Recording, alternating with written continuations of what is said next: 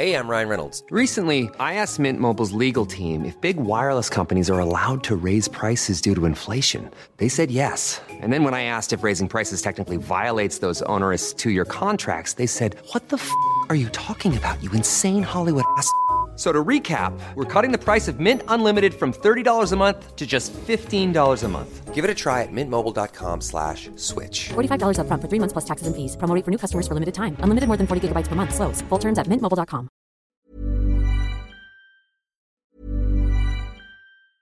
Hey, I'm Ryan Reynolds. Recently, I asked Mint Mobile's legal team if big wireless companies are allowed to raise prices due to inflation. They said yes. And then when I asked if raising prices technically violates those onerous two-year contracts, they said, "What the f*** are you talking about, you insane Hollywood ass?"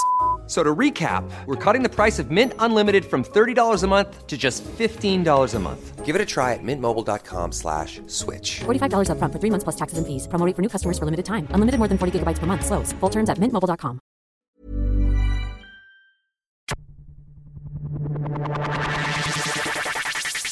Yes, it's on! All over the bullets ground like that. Watch little fuckers down they go. There they are. Big fuckers, smack them. Little fucker, off to a big fucker. Now he's gonna go down to another big fucker. I hate that big fucker. No helmets. No fucking helmets because they're real men. See?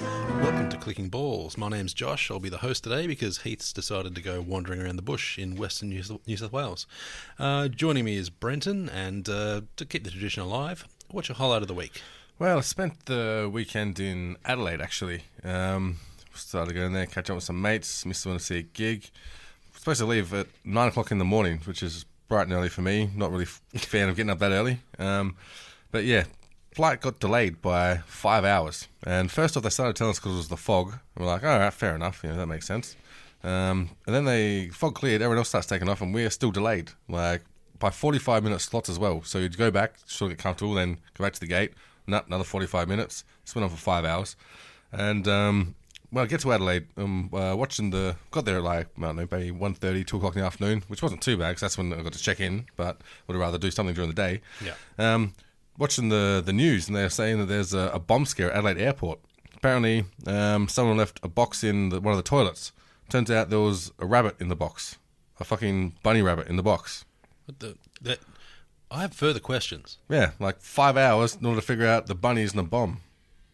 Or maybe, I don't know, maybe the bunny was packing 2 kilos of heroin in its ass and just got really, really nervous about going to Melbourne. That's entirely possible.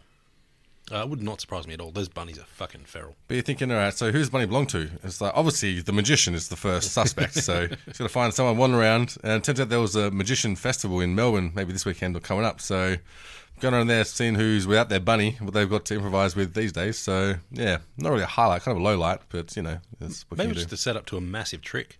Well, that's what I was hoping.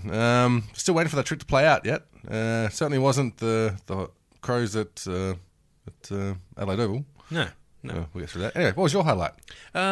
Well, I'm a big fan of punch-ons, Yep. and we got to see a beautiful one between the Boomers and the Filipino team that I don't know if they've got a mascot or not. No, well, pretty much all of the Philippines were there. It's funny how... It's massive over there, apparently. Yeah, they love it. basketball is huge. But I mean, They love it. understandable being an American settlement, pretty much. Yeah. But Not quite the same when they're all like 5'4", though. yeah, I did notice that. There was a couple of American imports that were in Filipino. And look, we're not, Australia's not innocent of that either. Our World Cup side is full of people with unpronounceable names who've only spent a passing familiarity in an Australian city. But Yep. yeah, I think it was Kickert or Kickert or something like that, yeah. One of his mates got fouled, so he came in with a flying elbow, which, it's a bit over the top. Yeah. And then Sobey got dragged behind the ring and belted by about 10 blokes laying the boots in. Yeah, I'm pretty sure the Undertaker came out from underneath the apron and it snuck was a few one of in. those things.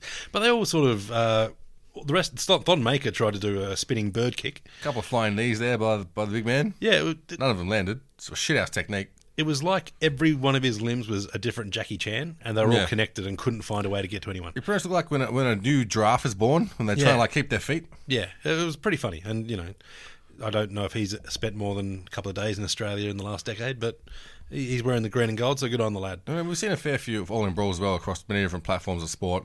As far as all-in brawls go, this is one of the worst ones for actual, proper, legitimate fighting. That was terrible. Not that you want to analyse the fighting at all, but it's terrible that they did it. But holy shit, if you're going to start a fight, at least know what you're doing. Well, the only worst one I saw was during I think it was the Italian cycling, like the Giro d'Italia or something shit. like that. Yep. A couple of them got him in fights, and Jesus Christ, it was ordinary. Like just wearing lycra and then spinning around in circles and flailing arms, and it looked fucking terrible. It was like CM Punk, is what you're saying. Yeah, well, pretty much. Except both of them did end up on the ground. Yep. But yeah, no, that was my highlight. It was, the banter coming out of it was that there was more Filipinos throwing punches that hit Aussies than in the Manny Pacquiao versus Jeff Horn fight. They were a bit sore about that, I think. Probably not far off at all. But yeah, and the Filipinos have got the 2026 World Cup for basketball as well. So interesting to see what happens Interesting, there. yeah. Especially if the home side all gets suspended again by then. It is pretty funny on Twitter trying to watch the Filipinos try and defend the actions. Well, if you look at the slow mo on this angle, he didn't really throw two elbows. It was just a hard foul, and that's like in the game. So the ref takes control of that. Like, look, it was an all-in brawl. Like both parties to blame, but you emptied your bench and you still didn't win the fight. Yeah, I can see the next Australian-Filipino game's going to have Mason Cox. It's going to have Aaron Sandilands. It's going to be all these motherfuckers who just want to tear heads. Yeah, maybe throw Dusty in there for a couple. Bring some palm friends. offs. Yep. Are they to palm off in basketball? I'm sure you are. Yeah, we'll find out. Yeah, I'll figure it. They can work it out. Yeah. But interesting round. Honestly, great round of footy, I thought. It was a great round. I need to watch all the games, but the ones that I did, even when I was out, I was keeping an eye on the score or one eye on the TV. Pretty interesting. I was staying on Hindley Street in Adelaide, and they've got TVs with sound down pretty much like maybe 4 or 5 bars down the strip there. So I managed to keep in touch with what's going on while having quality time with the missus. So that was always handy. Thanks, Hindley Street. And the other thing is Hindley Street, it's turned into shisha bars and rub and tugs. I don't know what happened there. Like no more biker bars. Even the Berkeley's changed. Really? Yeah. So pretty much you've got out the biker crime gangs for Asian crime gangs, which I mean at least they're pride and service. So I used to like the historical bars they had there, like, even on Rundle Street with the Exeter and all that sort of that's thing. still there. I hated the Austral because it was too fucking tiny. Yeah, that's still there. That's a shit house. But the World's End was down Harley Street too. Yeah, that just got sold to something else. I couldn't believe it. They had a lineup, and not even a lineup. They had a lineup, but not justly so. They had the little partitions and no one inside, but still making the girls line up at the front in the freezing cold. Good job, guys. Yeah. So yeah, no, we're busy. No, you're fucking not. You're a mid-strip bar. Yeah, I don't understand that, especially when there's other options around. Yeah. But whatever. I wasn't going there. I used to work for a bloke that owned that place, and he was a cocksucker. So Yep. yeah, whatever. Anyway, Thursday night, another Thursday night game. We had Richmond and Swans. Fucking great cracker of a game. It was really good. I was actually a bit worried about this game because Swans obviously have a good record at Etihad Stadium. The weather wasn't going to play a role in it because obviously it's undercover. And I thought that the Swans were a real red-hot chance to knock us off, but Tigers just proved that, once again, they don't need Dusty this season to be able to bring that team home. He had a very quiet game, got well held by whoever was on him, and you didn't see much of him on the screen because he wasn't really doing a whole lot. But the rest of the team just chipped in and like a real big group effort. Third quarter and fourth quarter especially, I thought the Swans might have a chance of coming back, but no, they really put the lid on it. Yeah, I mean, two big things that came out of this that harmed Richmond a lot were obviously Conker's injury. Yeah. And look, I don't think there's anything wrong with that tackle. No, it's fine. Buddy twisted in the tackle, but that's what they're taught to do these days because you can't get in their back, you can't, spear tackle them, so you've got to twist, and this is what can happen. That's it. And I think the news was it was a dislocation, not a fracture or a break or something like that, which sounds fucking painful. Yeah. But at least he might come back, the next 10 years. Yeah, it was still, it didn't look right. His 100th game as well, which took him, I don't know, how old is he now? Probably 26 or something. Yeah, he may not play 101 the way it looks. Yeah. But, no, honestly, I think the best way to avoid that sort of thing would be to allow, to not consider a push in the back if you're chest to back with someone. Yeah. Because if you put the hands in the back, push in the back. But if you've wrapped someone up and they fall forward, I don't think that should be push in the back. No, I agree. And I thought a lot of this game revolved around the centre, and I thought it was a very hard-fought battle between both teams. Lots of sharking of Nankervis's free taps as well. So obviously Sydney did their research about how to get the first use of the ball. It didn't really matter though because the back line was strong and it wasn't just relying on Rance. It was a team effort. Grimes again. It's Grimes? Yeah. Yeah. Hey, Asprey, sorry. Asprey, I thought, stepped up and played one of his better games just to add his credits to our always improving backline. Well, it was a bit ugly for a second there, with Rance and Buddy both deciding to dive at similar stages, actually. Yeah. There was one where the ball was there, and they both decided to try and put a bit of mayo on it. And it didn't look good.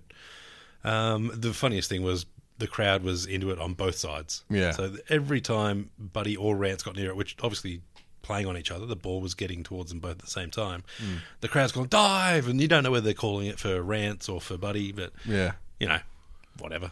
Yeah, and I mean, at one time, Rance got pushed in the chest and didn't dive, didn't fake for it. I was proud of him. I thought it was a good effort. Well, when he got pushed in the throat, I thought that was one that might get a bit of look at. Yeah, I mean, if it was anyone else, maybe. But Rance did have his elbow in Buddy's throat as well, so I feel like that's just eye for an eye kind of thing. You let the one go. Oh, I thought it deserved at least two. Yeah, one that I didn't actually see the result of. We played them in 2 weeks, though. Oh, right. One that I didn't see the result of was Vlosten with his back elbow into someone's cranium. He got one. Got one? Yeah, that's a fair call too. The other thing that came out of this week was Hampson retiring. Yep, that's news to everyone because no one's seen him for 2 years pretty much. Yeah, I mean, to be fair, if you got the choice of, going playing footy with your mates or going home to Megan Gale. Are they still together? I don't know. I'm assuming so. I think he knocked her up. I don't know. Maybe, yeah, maybe. I don't know. But yeah, you see, there's one where old mate Barry Hall could have gotten even more trouble. Oh, Jesus, let's just pop the brakes on that one. That one's coming up. We'll get to that game. But yeah, I thought the inclusion or the return of Prestia was a massive advantage to the Tigers. Just gave them too many men for Swans to cover. Yeah, obviously backline held up very well. Castagna and who's the other young fella up forward, Lambert played another stellar game. This was one of Lambert's best of the season, I thought. He got 3 nice goals with 27 possessions. Yeah.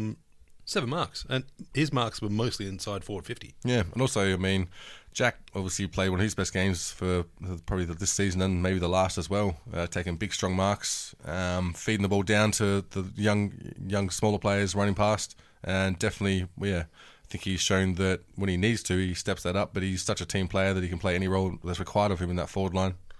Yeah, but it was a good game to watch, though, because there was a lot of clean play and a lot of very hard at the ball movement. Yep, and it was a 4-quarter game. Like, you expect a lot of fatigue to come into the end of this game, but it just didn't happen, and that was on both sides. Richmond did ground them out, though. Like, at the end of the third and start of the fourth, the Swans came back, and Richmond just sort of said, no, we got this, and then managed to grind it and hold them up, because they had a lot of possession in the early fourth quarter, and they just couldn't convert it on the scoreboard. And so then once they tried to take a bit of a breather, Richmond just piled on 2 quick ones, and then iced it with the third later on. Yeah, and injury to Heaney didn't help, obviously, but it wasn't the deciding factor. So Swans look forward to him maybe being on the sidelines for a little while.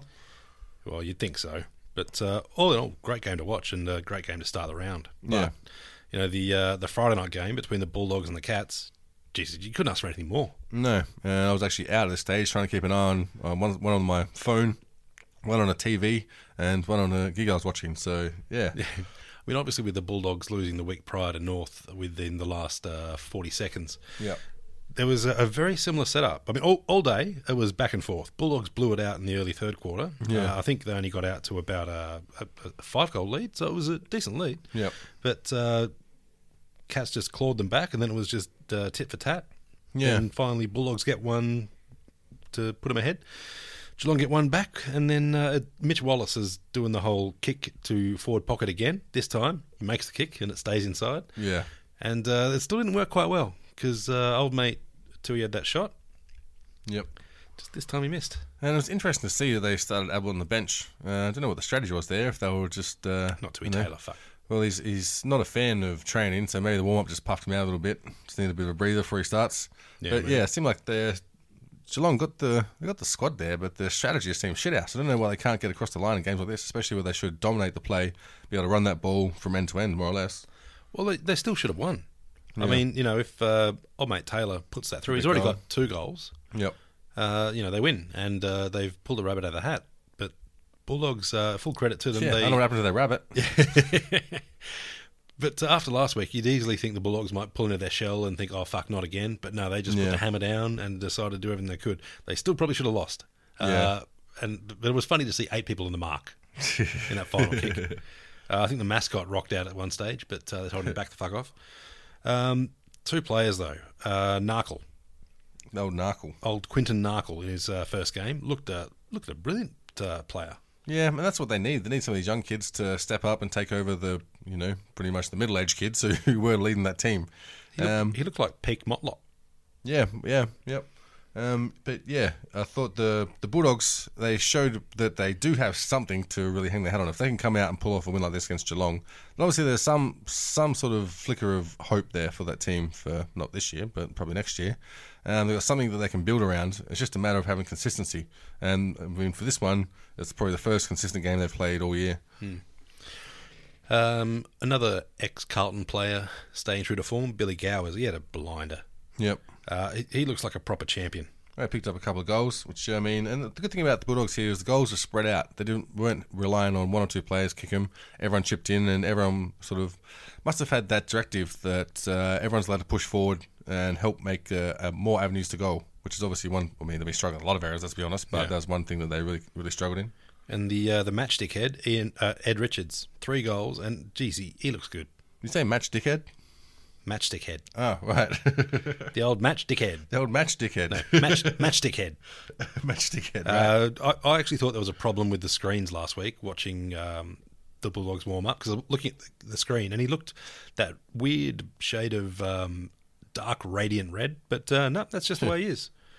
He looks like a goth chick with that, because he's pale as fuck, and he's got that auburny black-red hair. So it just fucks with the contrast on your TV. Yeah, it does. I think the TV tries to auto-adjust, and then it can't.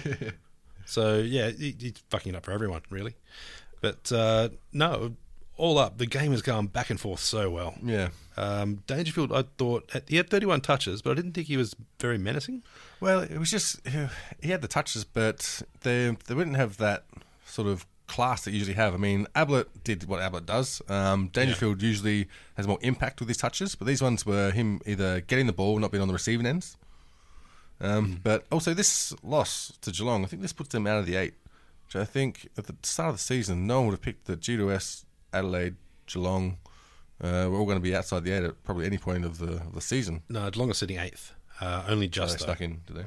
Yep. There's a Melbourne, Geelong, North, and Hawthorn all on the same points. That's right. Melbourne lost. Melbourne had to win. Yeah. But yeah, honestly, a great match to watch though. Very exciting. Bulldogs are playing very exciting footy at the moment. Yeah, and it's good to see that it's going to be a close finish to the end of the season. Generally, you have that, pretty much top 6 sorted out by this time. But I mean, maybe you can lock in 1 and 2, but the rest of it's pretty much up for grabs. I don't think you can lock in 1 and 2. Yeah. I think lock in Richmond. I think West Coast are going to struggle, but we'll have a chat about that in a bit. But the next game was actually pretty exciting for probably half. And it was Carlton versus Port. Yeah, pissed down rain halfway through the match as well, which I mean probably favoured Carlton. And Cade Simpson's 300th game. I had no idea he was up to 300. No, me neither. I feel like, obviously you haven't really followed Carlton much because they're not doing very well, but I feel like he's one of those players that sort of popped up maybe like a few years ago and started playing consistently. Like, oh yeah, he's probably, going to be one of their future stars, and not 300. Yeah, weird. Carlton hit the front quite early and then managed to, get a bit, lose a bit, get a bit. Yeah. So I thought up until probably halfway through the second quarter, they were really probably the better side. They just could not convert it on the scoreboard. Yep. But then they got a bit of a blowout, and then they managed to claw it back after half-time. They looked pretty good in parts. Well, the third quarter, they dominated possession, and, Charlie Curnow was a standout. He looked like... he looks like a superstar. Yeah, and he's going to be like Kudafiti's running along the half-forward line, taking strong marks, especially in the wet, where... people were struggling to kick and handball, and he's taken overhead marks, group marks. He had some great marks. Yeah. Normally, you'd say that old mate Casbolt's the one taking those, but 3 marks for the game's enough from him, and 0-3 on top. Mate. Oh, someone's got to disappoint the fans, let's be honest. Well, that's the frustrating part is he's a spectacular mark, but Curnow, for me, at the moment, is a better mark. Well, that's who they're going to hang their hat on and a much these days. better kick. Yeah, you just provide an environment where he can flourish as a player and give your fans something to come out and cheer for. I mean, we know what this is going to mean. They're going to get rid of Casbolt and he's going to be an absolute fucking superstar somewhere. Yeah, yeah. which is unfortunate. But if you are a Carlton player and they get rid of you, you are going on to career best form. Yeah, and the other one, the youngster, Jared Garlett, I thought he's strung together a pretty decent season. He had composure in the back line, even on the last line of defence where he shouldn't even be. But that's just what the game required. And I felt like he had his role in making sure Carlton were there or thereabouts. But obviously they didn't have the class to finish off. I think Wingard had some moments of magic that really helped Port get across the line. That side dribble goal, whatever it was, that's fucking bullshit. Yeah. You knew straight away off the boot that it was going through. That should not be a thing. That was fucked. And that was just fucking unbelievable. Just 5 minutes of play from Port where you're like, all right, well that's it now. They've strung it together, and that's probably going to be it. But yeah, all up, pretty entertaining game. Old mate Powell Pepper's looking punchy as well. Yeah, he's looking very punchy with the skinhead now. He's ready to go a few rounds. He's been running the skinhead for a little while, but maybe it just doesn't want to leave DNA evidence these days. He's figured it out. Yeah. But Ed Curnow as well. He had a pretty good game. Got 33 touches. Yep. Light on the tackles. He's normally a bit of a tackle machine, but he only got a couple. Yes, and I mean, I don't know, maybe if he's still got some soreness around that shoulder. Maybe that's playing a part in it. He's got to figure out a different role that he can play. Yeah. Speaking of figuring out a different role, I do like the fact that Jack Watts has been kept out by Lindsay Thomas. Yeah, yep. Because Lindsay's been handy. He wasn't useless this game. I mean, he definitely presented, and I liked that he wasn't completely goal hungry. He did definitely drop the ball into leading players' paths, which I thought was very clever, very handy, and he's sort of found a way that he can sort of skirt around that 50-metre line and be a dangerous player, not just a goal-scoring player. Well, 16 touches for a forward pocket's actually bloody good. Yeah. I mean, what they don't show is the many out-of-bounds that were kicked across both teams this game, but with a wet weather game, you expect that. But with Lindsay, that was 5 contested possessions too. I don't think he got 5 contested possessions in the last 2 years at North. No. Well, he had some possessions that were contested, but that was usually by the police. Well, yeah, and that was also in the SANFL, and he knocked some motherfucker out for it. But he's managed to revive himself a bit. Yeah. And let's be honest, if you're a bit of a, don't mind a bit of the knuckle, Port Adelaide's a good place to be for it. Well, that's for sure. Even Montlop stepped up and did some good things. Well, didn't just kick it to the opposition every time. They had a couple there, but not every single time. He's a weird player to watch. He is, yeah. He must be frustrating when he's on your team. I don't know. We've had a fair frustrating teams. I mean, frustrating players. Yeah, Sammy Gray was actually a bit quiet, but Dixon, I thought, he didn't hit the scoreboard much, but he was always menacing around there. He was, and especially in the wet weather, it's not really going to be conducive to his style of playing. But he did enough for people like Wingard and Robbie Gray, who I think kicked 3, to set up and make sure the ball was always going forward in their direction towards goal. And with that, you're always going to be able to score and lock it in. Jeez, Robbie Gray's a menacing fucking player. He is, yep. It's one of those ones where if he's in the midfield, he'll just tear it up with possession and then quality disposal. And if he goes forward, he's going to pop a few nice goals. Yeah, and the good thing for Port is that the other players have been showing a bit more consistency, so he doesn't have to try and take it all himself. He can actually float forward and not worry about the ball not even getting to him.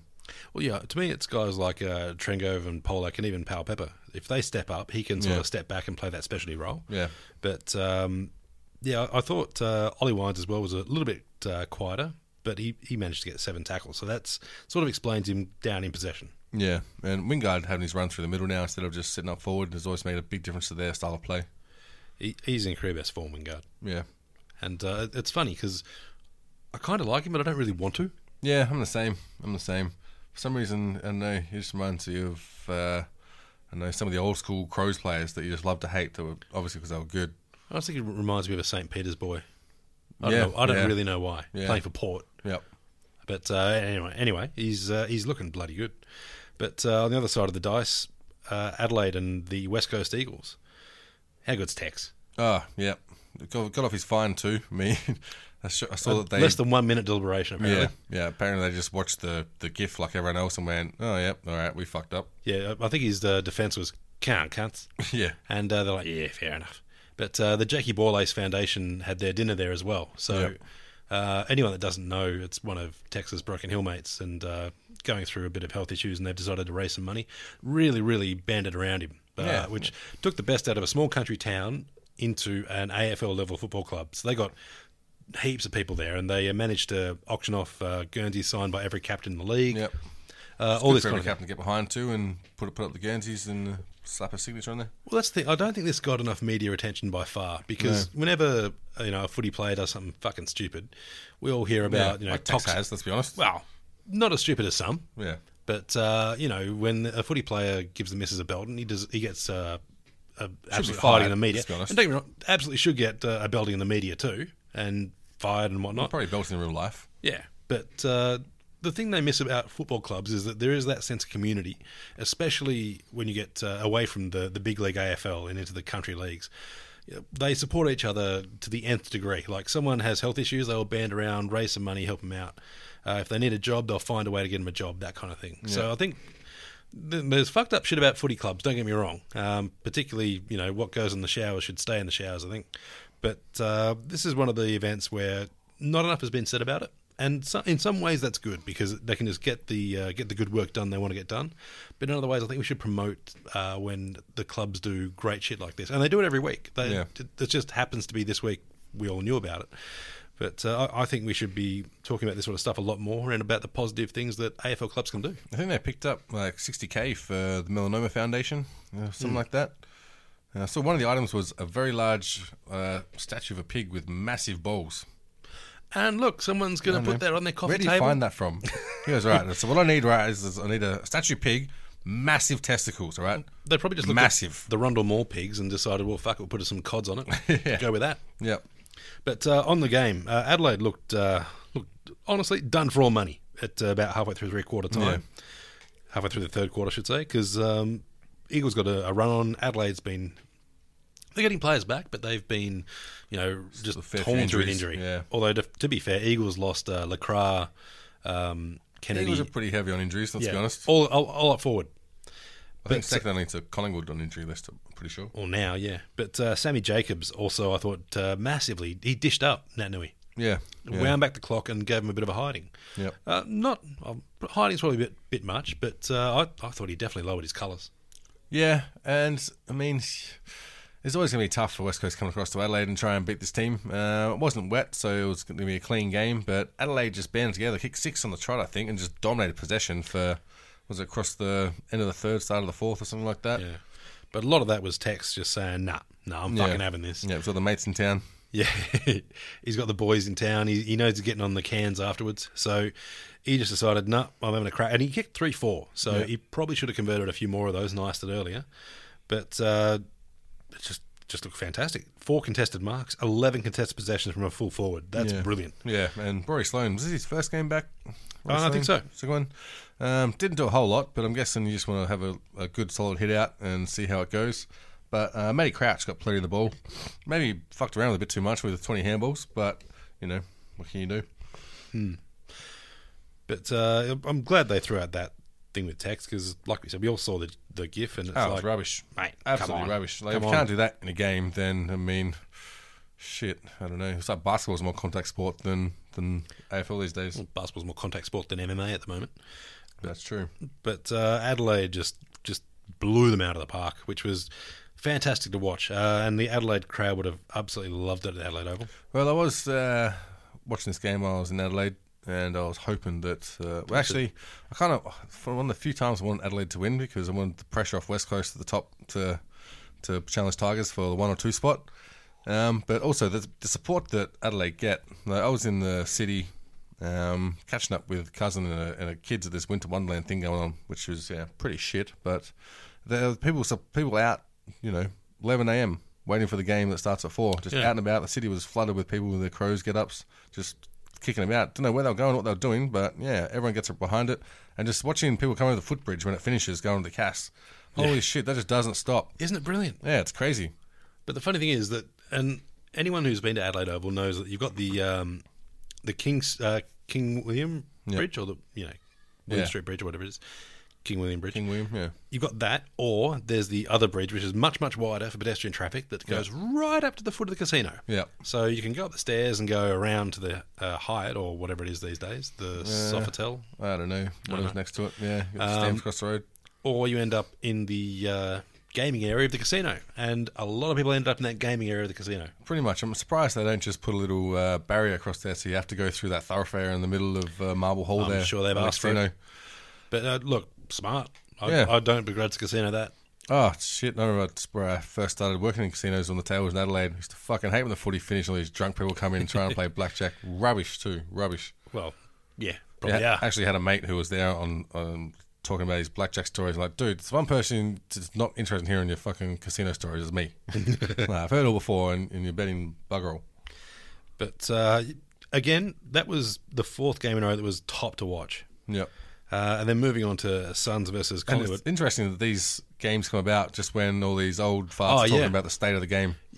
Look, anyone that talks about the state of the game when they're comparing it to old eras, they're fucked up. For a start, they're comparing the best game of a 5-year period to the worst game of a round. Yeah. And I'll take the best game from 2018 and compare it against the best game of any era. Yeah, and I mean, I think they really forget what a season in that era was like. They haven't gone back and watched an entire season.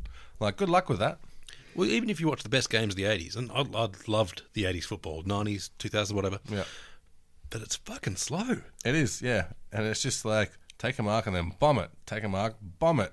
Yeah, and look, it's fun to watch, don't get me wrong, but those guys, and you know, people might disagree, but they would get slaughtered by they got nothing on today's teams. Even this Carlton team. Yeah. It just wouldn't even be close. It'd be like amateurs playing professionals, because that's what it would literally be. Yeah, exactly. But on the Suns versus Collingwood, I ain't gonna lie, I was on the Suns here. I was hoping. Yeah, well, I'm always against Collingwood, so I mean, I did put my tip into Collingwood because not fucking stupid. I only got 4 this week, so I kind of fucked up, but everyone else fucked up too. So I'm still equal leader. But they came out the blocks pretty well, I thought. They did. I didn't bother watching this game. I was obviously out and about watching the Crows games, and I didn't really see the highlights of it. Wasn't too interested. I think the worst thing is that Collingwood's injury list is going to be one thing that's going to hurt them very much coming into the end of the season. Well, Buckley at the start did say that if they miss finals, it's on him. So, look, they're sitting second, and they're looking pretty good, but they've just lost Treloar. They're up to second. Yeah. Jesus. They've lost Treloar, and I think they've lost Thomas as well. They lost someone else they lost. Who was it? Not DeGoey re-signed, so that's always a good thing, but they lost someone else. I can't remember off the top of my head. But those are 2 big outs for them. It'll depend on how their run is, but I'd still say they'll probably make finals. Yeah. But I think they'll be in the bottom half rather than top half. I think that's fair to say. Especially because I think Treloar might be out. I think they've got a pretty tough finish for the season as well. Pretty sure the Tigers play again. Yeah, I think it's going to be tricky. And next week they've got Essendon in the return leg, so that's going to be where they are. But we'll chat Lyndon about that. Dunn was the one that got injured. Yep. Knee injury. I think he's done for the season. That's right. Took Miller had a good match, but to me, the guy that's in ridiculous form is Jared Lyons. Yeah. He looks like he's finally showing what he can actually do. Yeah. So that probably means he's going to be fucking off sometime soon. Well, yeah, for sure. And there's still no word on Lynch and what his plan's going to be, but it's safe to say he's not staying Gold Coast, or he's probably going to Collingwood. Well, rumour is he's doing his rehab at Collingwood. So, I mean, it doesn't guarantee anything, because I think they've still got to make it happen. Yeah, there's plenty of players at Collingwood that require rehab. Yeah, not just for injuries. I think DeGoey signed on decent money too. So if they're targeting Lynch, and word is they're targeting Stephen May as well. Yeah. So if that's going to be the case, they've got to sign Lynch for unders. They're going to be targeting some creative accountants too. Yeah, I think there's some shady shit going on there. But look, it'll be interesting to see what happens, because they're paying Daniel Wells for next year too, and I don't think he'll play. Yeah. And Gold Coast sitting in this weird situation where there's no danger of losing support from the AFL, no danger of caring about fans, because I mean they probably don't have many, and there's not anyone that's rocking up to their games, and not a chance of playing finals, or you can't even see a road out from the misery that is their team. Well, to be honest, I think it's going to end up in Tasmania, because the thing is You'd too, hope so. the Gabba and also Metricon, they take massive cuts from the AFL.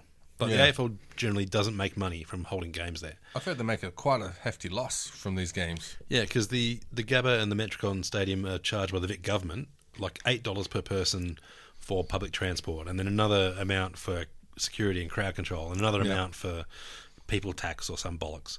So in the end, it's just they just get swamped, and it's not sustainable. So I can genuinely see them going to the Gold Coast Suns and saying, you know what? Maybe you're going to be known as the Tassie Suns. Yeah, well, something. The Greater Northern Suns, encompassing Northern Territory, Gold Coast, anywhere outside of Brisbane. The yachts. Maybe even Broome. Stick Broome in there too. Brisbane to Hobart race. They'll extend it. Indonesia. Let's take the Barley Suns. Imagine how many people want to go to that team then. Well, at least for the end of year trip. Yeah. But yeah, it was actually pretty good. Taylor Adams is looking like he's a big unit, and he was looking alright. He's not as big as the other Adams. No. But he was looking bloody strong.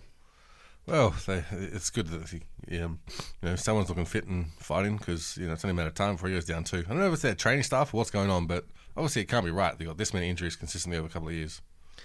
Well, yeah, it's weird, really. Like, they've got the best facilities of anyone. Most money. Yeah, so I'm just assuming they're on the juice or something. Could be, actually. Yeah, on some of that Cuban wrestling juice. Yol Romero style. But yeah, Adams had 70 contested possessions, and he was only done by Jared Lyons, who had 20. Sure. So anytime you're getting above 15 contested possessions, you're doing bloody well. Yeah. And speaking of that, Grundy got above 15. Yeah. 23 possessions, 15 contested. Well, Grundy's always been that workhorse, go-getter, always played above what you think he's capable of. And only seems to be improving, to be honest. Well, like we said every week, he's only a young lad. Yeah. The sky's the limit for him. It's going to be fun seeing the next few years of him versus Gawn. Yeah, yeah. But at the very moment, I'd say Grundy's ahead. Like, if you're talking all-Australian form, I'd put Grundy in there just in front of Max Gawn. Well, Gawn's had some injuries as well, so I think you've got to. You've got to. But a big part of the reason why Collingwood's doing so well is because of Grundy. Yeah, yep. But on to another great match to watch. The Giants against the... you know what? I'm not going to call them Hawthorn. I'm going to call them the Sean Burgoynes. Benjamin Buttons. Yeah, he didn't play because he's injured, but I like Sean Burgoyne. I don't like Hawthorn. So pretty much. Yeah, Giants managed to... Heath's not here. Yeah, fuck him. Surprised this podcast hasn't fallen apart yet. We're doing all right. We're doing all right. Yeah, we've got a ways to go. Yeah. Well, we don't. I don't know. Fuck it. See how long the battery lasts on the laptop. Yeah. But the Giants managed to get 13-17. I mean, it's still not a positive, plus or minus with the goals and behinds, but you get the win. Not going to worry about that too much. And Hawthorn had their chances. Still struggling though. It's troubling. When the Giants got away to a ripper at the start. I think they had they got the first one, and then Hawks got one back, but then they got the next 5 or 6. Yep. Next 4, sorry. And really put the pressure on Hawthorn, on the Sean Burgoynes. But it was just one of those ones where it was pretty hard fought all day. And it managed to get back to, I think it was almost even, about halfway through the third quarter. But you just felt like the Giants always had something in gear. Well, you did. And, I mean, I still feel like Hawthorn have played above what their talent really is this season. And so it was good resilience for them to come back. And you felt like if anyone's going to crumble based on the games this year, you might be able to put the pressure on G2S. But they stood up and they showed that they could maintain it, string together some consistent plays, and also play as a team, which is going to be one of the things that they really struggled at.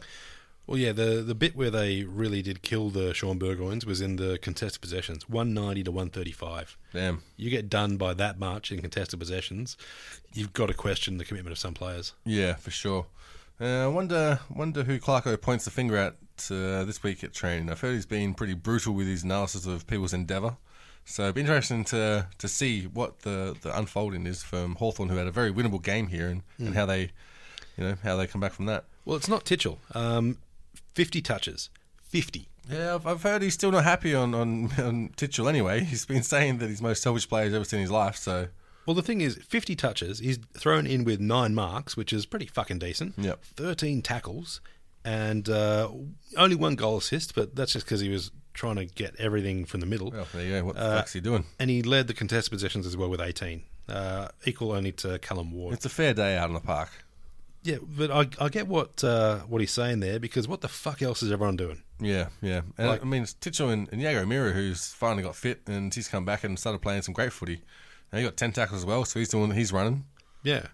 So, look, I honestly don't know what the fuck's going on with that. Still not any news on when Cyril's going to come back, is there?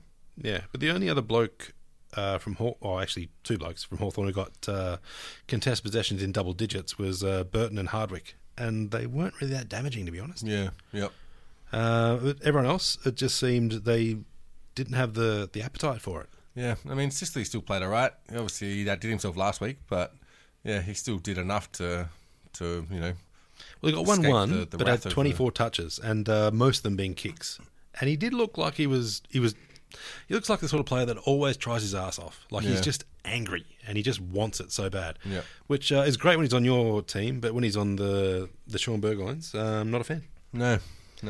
So fuck him, is what you're saying. But having said that, if he come up and said, I'm looking to leave the Sean Burgoyne's... 2 million. 2 million. Every team's Send it after down him there. because he can play.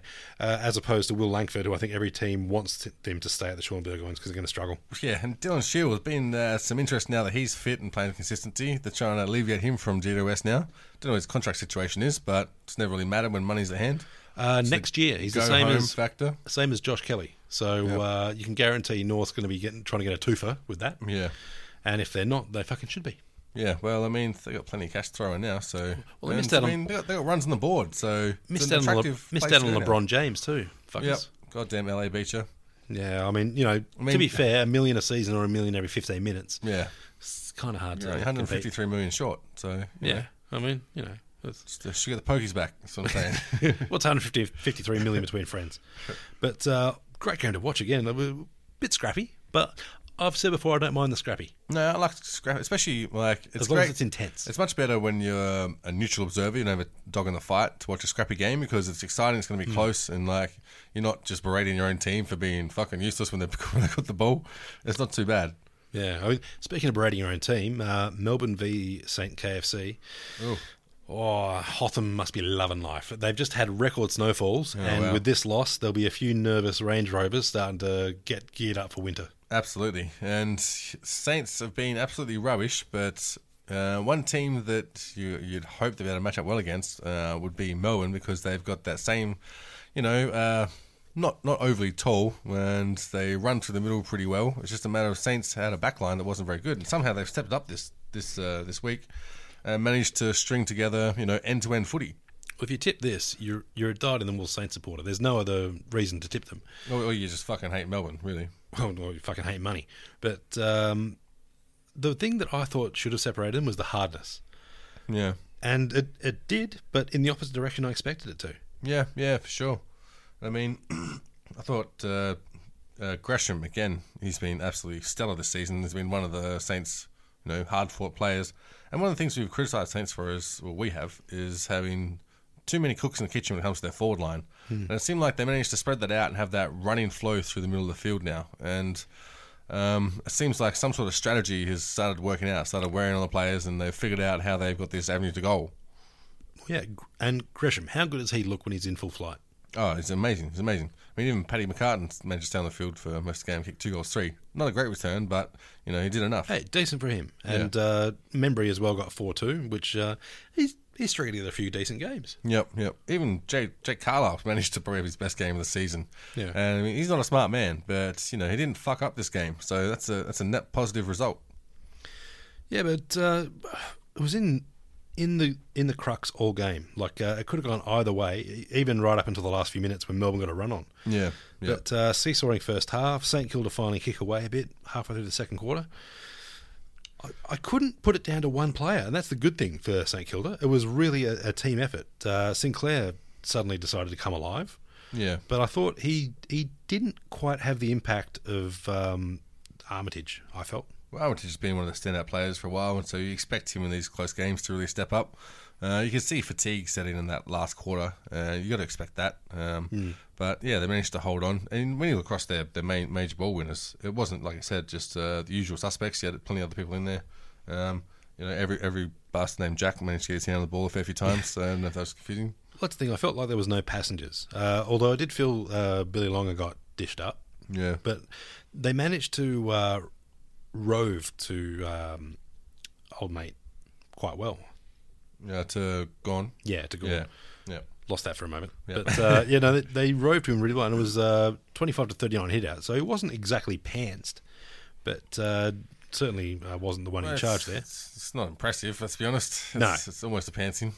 But you're right, they had enough people around the ball and good structure, which I think is one of the main differences between the Saints of, maybe last 5 rounds and compared to how they played against Melbourne. Yeah, I think McDonald just signed on again too, which it's pretty good because he only got 8 touches and 1 goal. So glad he signed on because he would have got berated and he probably would have dropped his value $100,000 if he had signed on this week. Yeah, it's tough to make some some hard moves at the bargaining table with that performance. Yeah, so good on the lad.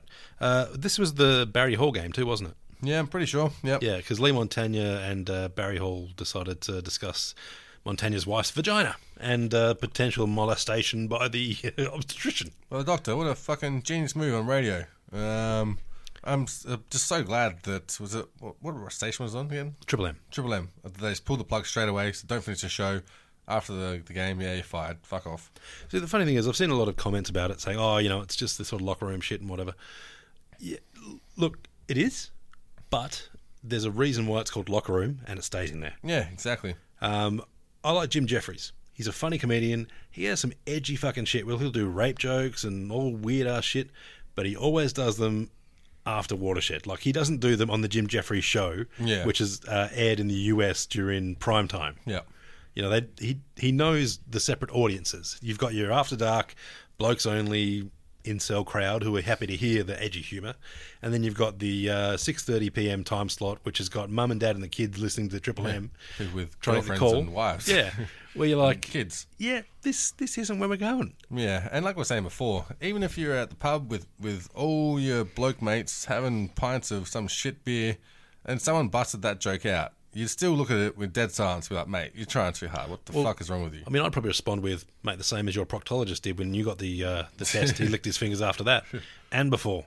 But, it's one of those ones where I get Montagna's probably crossed the line of information on talking about his wife's nether regions and getting, 2 fingers in there by the obstetrician.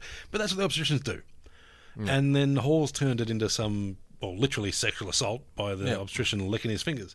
And they probably had a couple of jokes off air because Hall knew enough about the situation to say that he's probably talked to Montagna about it. I think they might have even played together at St Kilda. Yeah. But so maybe they're good mates and they can have that sort of joke. I mean, if Barry Hall talks about your wife's vagina, are you really going to object too hard, or are you going to get staked? Well, I mean, you'd hope someone would smack him in the face, to be honest. And to be honest, I never appreciated Barry Hall's comments full stop about footy, so I'm glad he's gone. Fuck him. Well, he's an almost lingy. Yeah. Except he's a bigger cunt. Yeah, pretty much. Yeah, boys, we're talking about this. No. No. And if Hall hears that was Heath. Yeah. But yeah, no, I don't care that he's gone. I don't think he adds anything to the game. No. And the one thing they always compare him to is Wayne Carey, because Carey's done some fucked up shit. Yep. That's beside the shagging your best mate's missus, he's also glassed his next missus and done cocaine fiend. And had a crack at a shit. cop, some other crap. He's not a good bloke. No. But on the other side, he does know football and does have comments to contribute. Definitely. Granted, it's normally 50-50, so it's 50% dumb shit Yep. and 50% actual insight. Yep. But that puts him ahead of a lot of commentators. Exactly. Even then, I still didn't listen to him. Yeah. That's not to say he should stick around, but if someone better comes along, hire him. Yeah. Well, they have. They've got, what's her name? The lady who's doing special comments. What's her name? She's fucking brilliant, actually. I think she should be the one that takes over. Abby? Is it Abby? I can't remember off the top of my head. Yeah. I've got now. No, But she was brilliant. Her insight was amazing. She actually watched the game, studies what's happening, not just making bullshit same comments. You've got to lower your eyes and it's a team game. Doesn't She talk actually about analyzes the game and watches what's happening away from the ball and lets the viewer know what's happening because the camera angles are shit, so you can't see what's happening. But she's actually on the ball and doing that. It doesn't keep going back to her career. Yeah, exactly. Yep. But look, that was a pretty interesting game. And then we get on to North v Essendon, which went to that game. Shit. Yeah. No, sorry. No, I didn't. I watched that game, I should say. Yeah, you were going to go. I was going to go, but ended up handballing the tickets on. It was one of the ones where, look, could have gone either way for A quarter? for a little bit. It was still sort of in the balance in the last quarter, but Essendon just had too much run. Yeah. Very, very fast side. And North, I don't think they were able to adjust to that because they tried a lot of the time to have 3 guys in the middle getting the ball. Right, yep. But for whatever reason, they couldn't kill the contest, and Essendon were able to get it out, and they had 4 or 5 people away from the contest Yeah. and were able to boot it away, which works very well for a team like Essendon because it means that if the ball comes out, they've got it, and if it doesn't, they've got a ball up. Yeah, and I feel like Essendon are going to be one of those real annoying teams come finals time. They'll ruin some people's finals or maybe sneak in themselves or have some upsets where you're like, really? Really? Well, they are in the conversation now for the top 8, and Yep. look, they deserve to be because they killed North in this one. And to to be honest, I thought a few of their goals were bullshit goals that, like McKernan's and Fantasia's, they had goals that should never be kicked. Yep. But when it's your day, and you get that first one when you're like, all right, I'm on. Yeah. Fair play for having crack. And McKernan's best game ever, I'd say. Yep. Yeah. And Hurley got 20 kicks, which I think is a good return to form for him. He's been a bit questionable, but yeah. Higgins had about 12 possessions in the first quarter.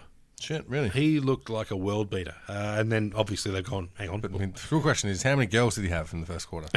Might have copped a couple.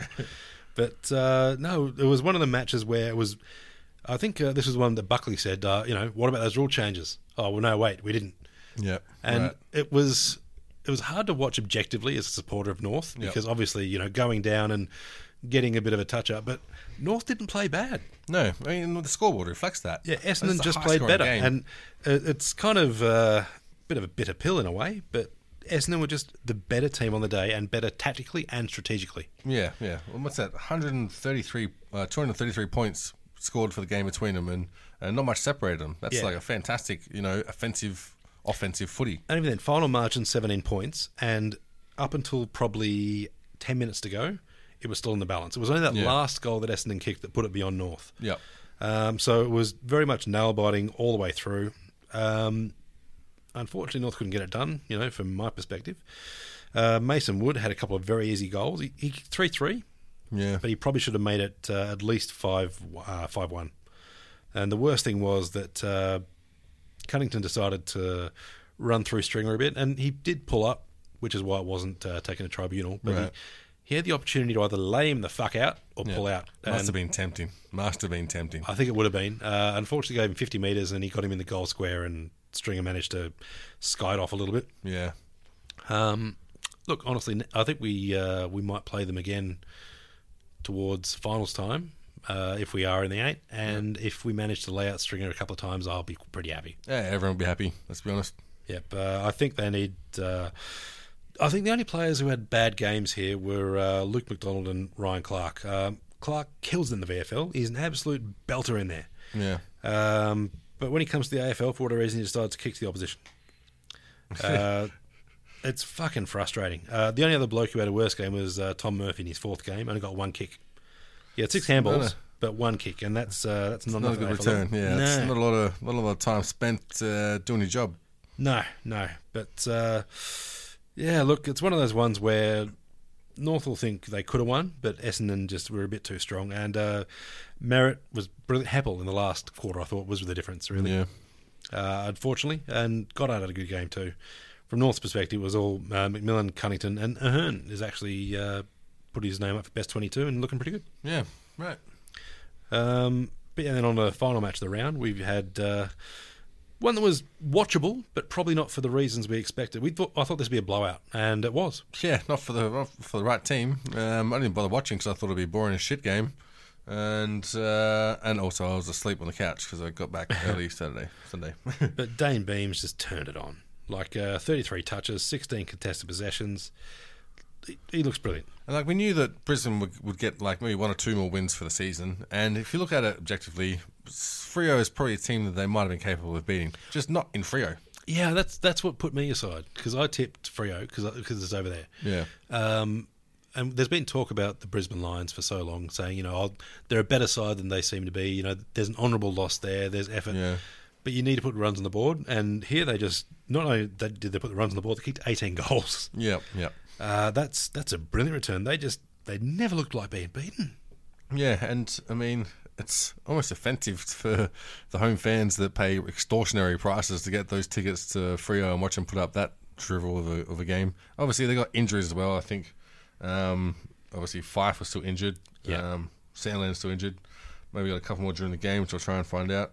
And I think Ryan is actually injured too, but that was because of a car accident or something. Right. Yep. Oh, I was too. Yeah. It was was it him that got involved in an early morning car crash into a tree? Sounds suspiciously like he was fucked up and driving. Well, can neither confirm nor deny, but I'm yet to hear of someone driving sensibly at bumfuck o'clock in the morning and having an accident. Yeah. So generally, when the roads are clear, you're least likely to have an accident. Maybe there was ice on the roads. Maybe there was, ice somewhere else. Who knows? All I'm saying is that he was either hooning or he was fucked up. Yep.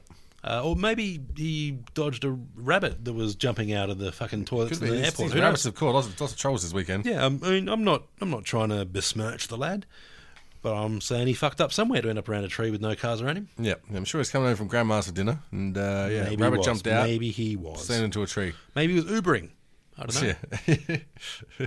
Might be trying to make a bit of cash on the side. Yeah. Oh, yeah, Fife's out for 5 weeks, I reckon. Shit. Well, Yeah. no, several weeks. I mean, you put a line through. Would have had a line through them already, but they've been scrubbed. They're heading down. Yeah, well, you just give him a rest for the rest of the season, surely. I mean, what round are we at? 15 or something like that? Yeah, they're not playing finals. Yeah. I think it's one of the ones where mathematically it might be possible, but Yeah. practically they ain't making it. You've got him signed up. Don't worry about it. Put him in the rack. Pretty much. Put him in a stud. Get him out there. Get him on the. That's what you need to do. Get him on the Viagra. Get him knocking up a few birds, and Yeah. he's already passed 100 games. So 18 years time, you got superstars That's it. coming Like, through. send him around the country. Put him on a book tour or something. Get him to, just plant that go home factor seed. Yeah, there you go.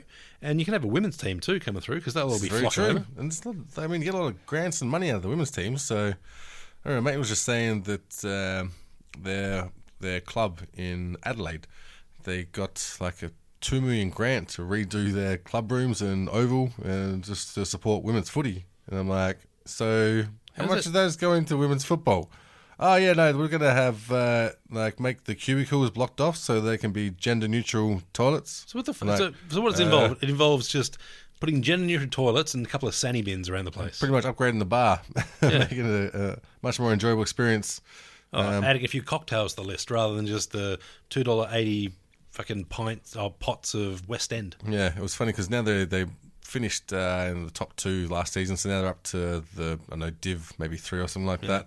So they got to play against like the college, the schoolboys, so Saints and the other fucking PAC, and so it's funny going to their grounds, which are immaculately curated, gorgeous grounds, and they got to bring them back down to their bogan ass ovals. So they're making the most hostile environment. It's hilarious watching them come down. Fucking should do too. I Yeah. remember going to St. Peter's once for some sporting event and just being stunned that they had things like Olympic level pole vault facilities. Yeah. It's like the fuck, like our school had bindies in the oval. Yeah. Don't tell me I've been there because we had to steal something for our treasure hunt. Oh, yep. Actually, old St. Mark's have been in the news a fair bit recently too. Yeah, they're in trouble. And to be fair, a lot of that was going on from what I remember. Let's be honest, if you turn up to O Week, if you're in on the joke, it's funny as fuck when you see freshers scared shitless about people pretending to have sex with porn in the background in the library. That's funny. If you're the fresher who's never left home, this is your first time out of home, you're expecting, old school conservative Adelaide, tuition. and you see that, you're shitting bricks. Yep. And these days they kind of frown upon that. But anyway, back to the game. Lions, just too good. Yeah, too fucking good. That's it. And too many winners too. Little Squizzy Taylor. He looks super special. I'm a big fan of him. Squizzy Taylor. Yeah. Yeah, Lewis Taylor. Yeah. He had a big thing with his brother too. His brother's a younger lad, and Squizzy decided to give his younger brother a haircut. Right. Gave him the reverse mullet. Nice. Except nice. he had, Bruce Dool. he had a bit of hair on front, and then it was just shaved completely at the back. So he's got the Ronaldo. The Ronaldo. And it was pretty funny. Yep. But his young brother, I don't think he's playing AFL because he looks like he doesn't mind the occasional meat pie, but geez, he's good value. Well, you got to have security, don't you? Well, maybe he'll commentate. Fuck, he's in Fremantle. There's worse commentators over there. Absolutely. Fuck, there's worse commentators over here. If you can fuck off Basil Zamplas and get young Squizzy in, that'd be great. Let's just clean the ranks, get them all out of there. Shit. I mean, if we had internet that was fast enough to be able to simulcast while football was on, I'd fucking definitely give it a crack. No way would be allowed on any mainstream site. I want to get Not that BT. I want to. He seems like the grumpy old fucker that'd be fun to play off. I'd just be able to give him so much shit. Well, yeah, and he's the sort of bloke that would get the shits and then throw his headphones down and run off. Great viewing is what you're saying. Great Yeah, listening. yeah, he'd stir him up. I mean, he's a big lad too, so he could stir him up enough that violence could be in the air. Yeah, Heath will take him. I think it's more like he'd be more likely to get angry and then just get the shits and walk Because I off. realise I'm going to do fuck all, and now I'm going. But yeah, moving on to round 16, which it's great that a couple of weeks back we thought the top 8 was set. Yep. Now it's all on. Anyone's game. Yeah, more Thursday night footy as well, which I love. Yeah, pretty much as soon as they said Melbourne's a chance for the premiership, they went to shit. So Yeah. Look, and starting off Thursday night, a game that would be brilliant to go to, but it's at the SCG, so I shan't be. Sydney v Geelong. Yeah. I think I've got to go with Sydney on this one. Based on the performance last week in Geelong's, being at the SCG, I feel like Sydney are going to bounce back. They wouldn't be disheartened by their loss last week, so I feel like they've got a bit of momentum and they'll take this one. Well, two teams coming off tough losses and two teams that match up perfectly. Yeah. Like everything that Geelong do, Sydney do well too. Yep. I'd say Geelong's got a slight edge in midfield, only minuscule, whereas Sydney's got a slight edge in the full forward line. But again, on his day, Hawkins can almost take it up to Buddy. Yeah. It's great. I mean, it's tough. Yeah, maybe on his day and Buddy's worst. And then you've got Rampy and Tui, which are very similar players. You've got Ronke, who's had a brilliant season, and now you've got old mate Narkle, who looks like he's going to be something special. Yep. Throw around Cam Guthrie and old Guthrie. Yeah, old mate Kennedy's going to take it up to Gary Ablett or Selwood or Rampy's due for a big game. Dangerfield. It's going to be great. Who you got? Sydney. I'm going to do a Heath and say Buddy's due for a day out. Yep, he's been due for a while. Yep, so we're all on Sydney there. And then we've got the G. We've got Richmond v Adelaide. Might go to this one, actually. Yep, it's going to be pissing down rain. Yep. Horrible weather. I think we've got a top of 15, which means it'll probably be about 7 degrees at this time of night. To be honest, Adelaide can win this. Yeah, if they play like they did last week, they can win it. But if Richmond play like they did last week, it'll be a blowout. Because that's the best game I've seen from Revolt ever. Yeah, and I feel like it's going to be wet, so that cancels out a lot of their advantage from having the tall team from Adelaide. So I think Richmond will be far too fit. I think it will be probably 5-goal win in a low-scoring game. I think in a match like this, Richmond hassle better than anyone else in the comp. Yeah. And if you've got a wet ball and wet hands and muddy feet, leg speed is compromised and the skill level drops. So the hassle is so much more effective. Yeah. Unless your last name was Rioli, and then this is... Yeah, I mean, now that you can't pull a chucks out and wipe the ball, I'm on Richmond. Lions v Carlton. I mean, this game shouldn't be exciting, and maybe it won't be, but it could be close. I'm pumped for it, honestly. I think Lions have too much star power, but I think Carlton have something to prove against a game that they would have penciled in as an easy win at the start of the season. And they weren't useless last week. Like, that showed some good efforts, and maybe Charlie Kerner get across the line. But yeah, I mean, based on last week, you got to go to the Lions playing at home. Maybe they'll string a couple together. Interesting, isn't it? Because they could very much do themselves out of a top 4 draft pick if they get too heavy. Yep. But I'm on the Lions. I think they're going to be too powerful. Yeah. And then we move to Adelaide Oval with St KFC versus the Power. Oh, tell you, you'd love to see the Saints get across the line, but it's going to be tough. Well, they're in form from 1 week, but I still think Port is probably underachieving so far, and I think they're going to move into the top 4. Yeah, I think it should be pretty easy for Port this one. Yeah, I mean, they're sitting 5th, but I can see them finishing a lot higher than that. Yeah. And I think St Kilda have...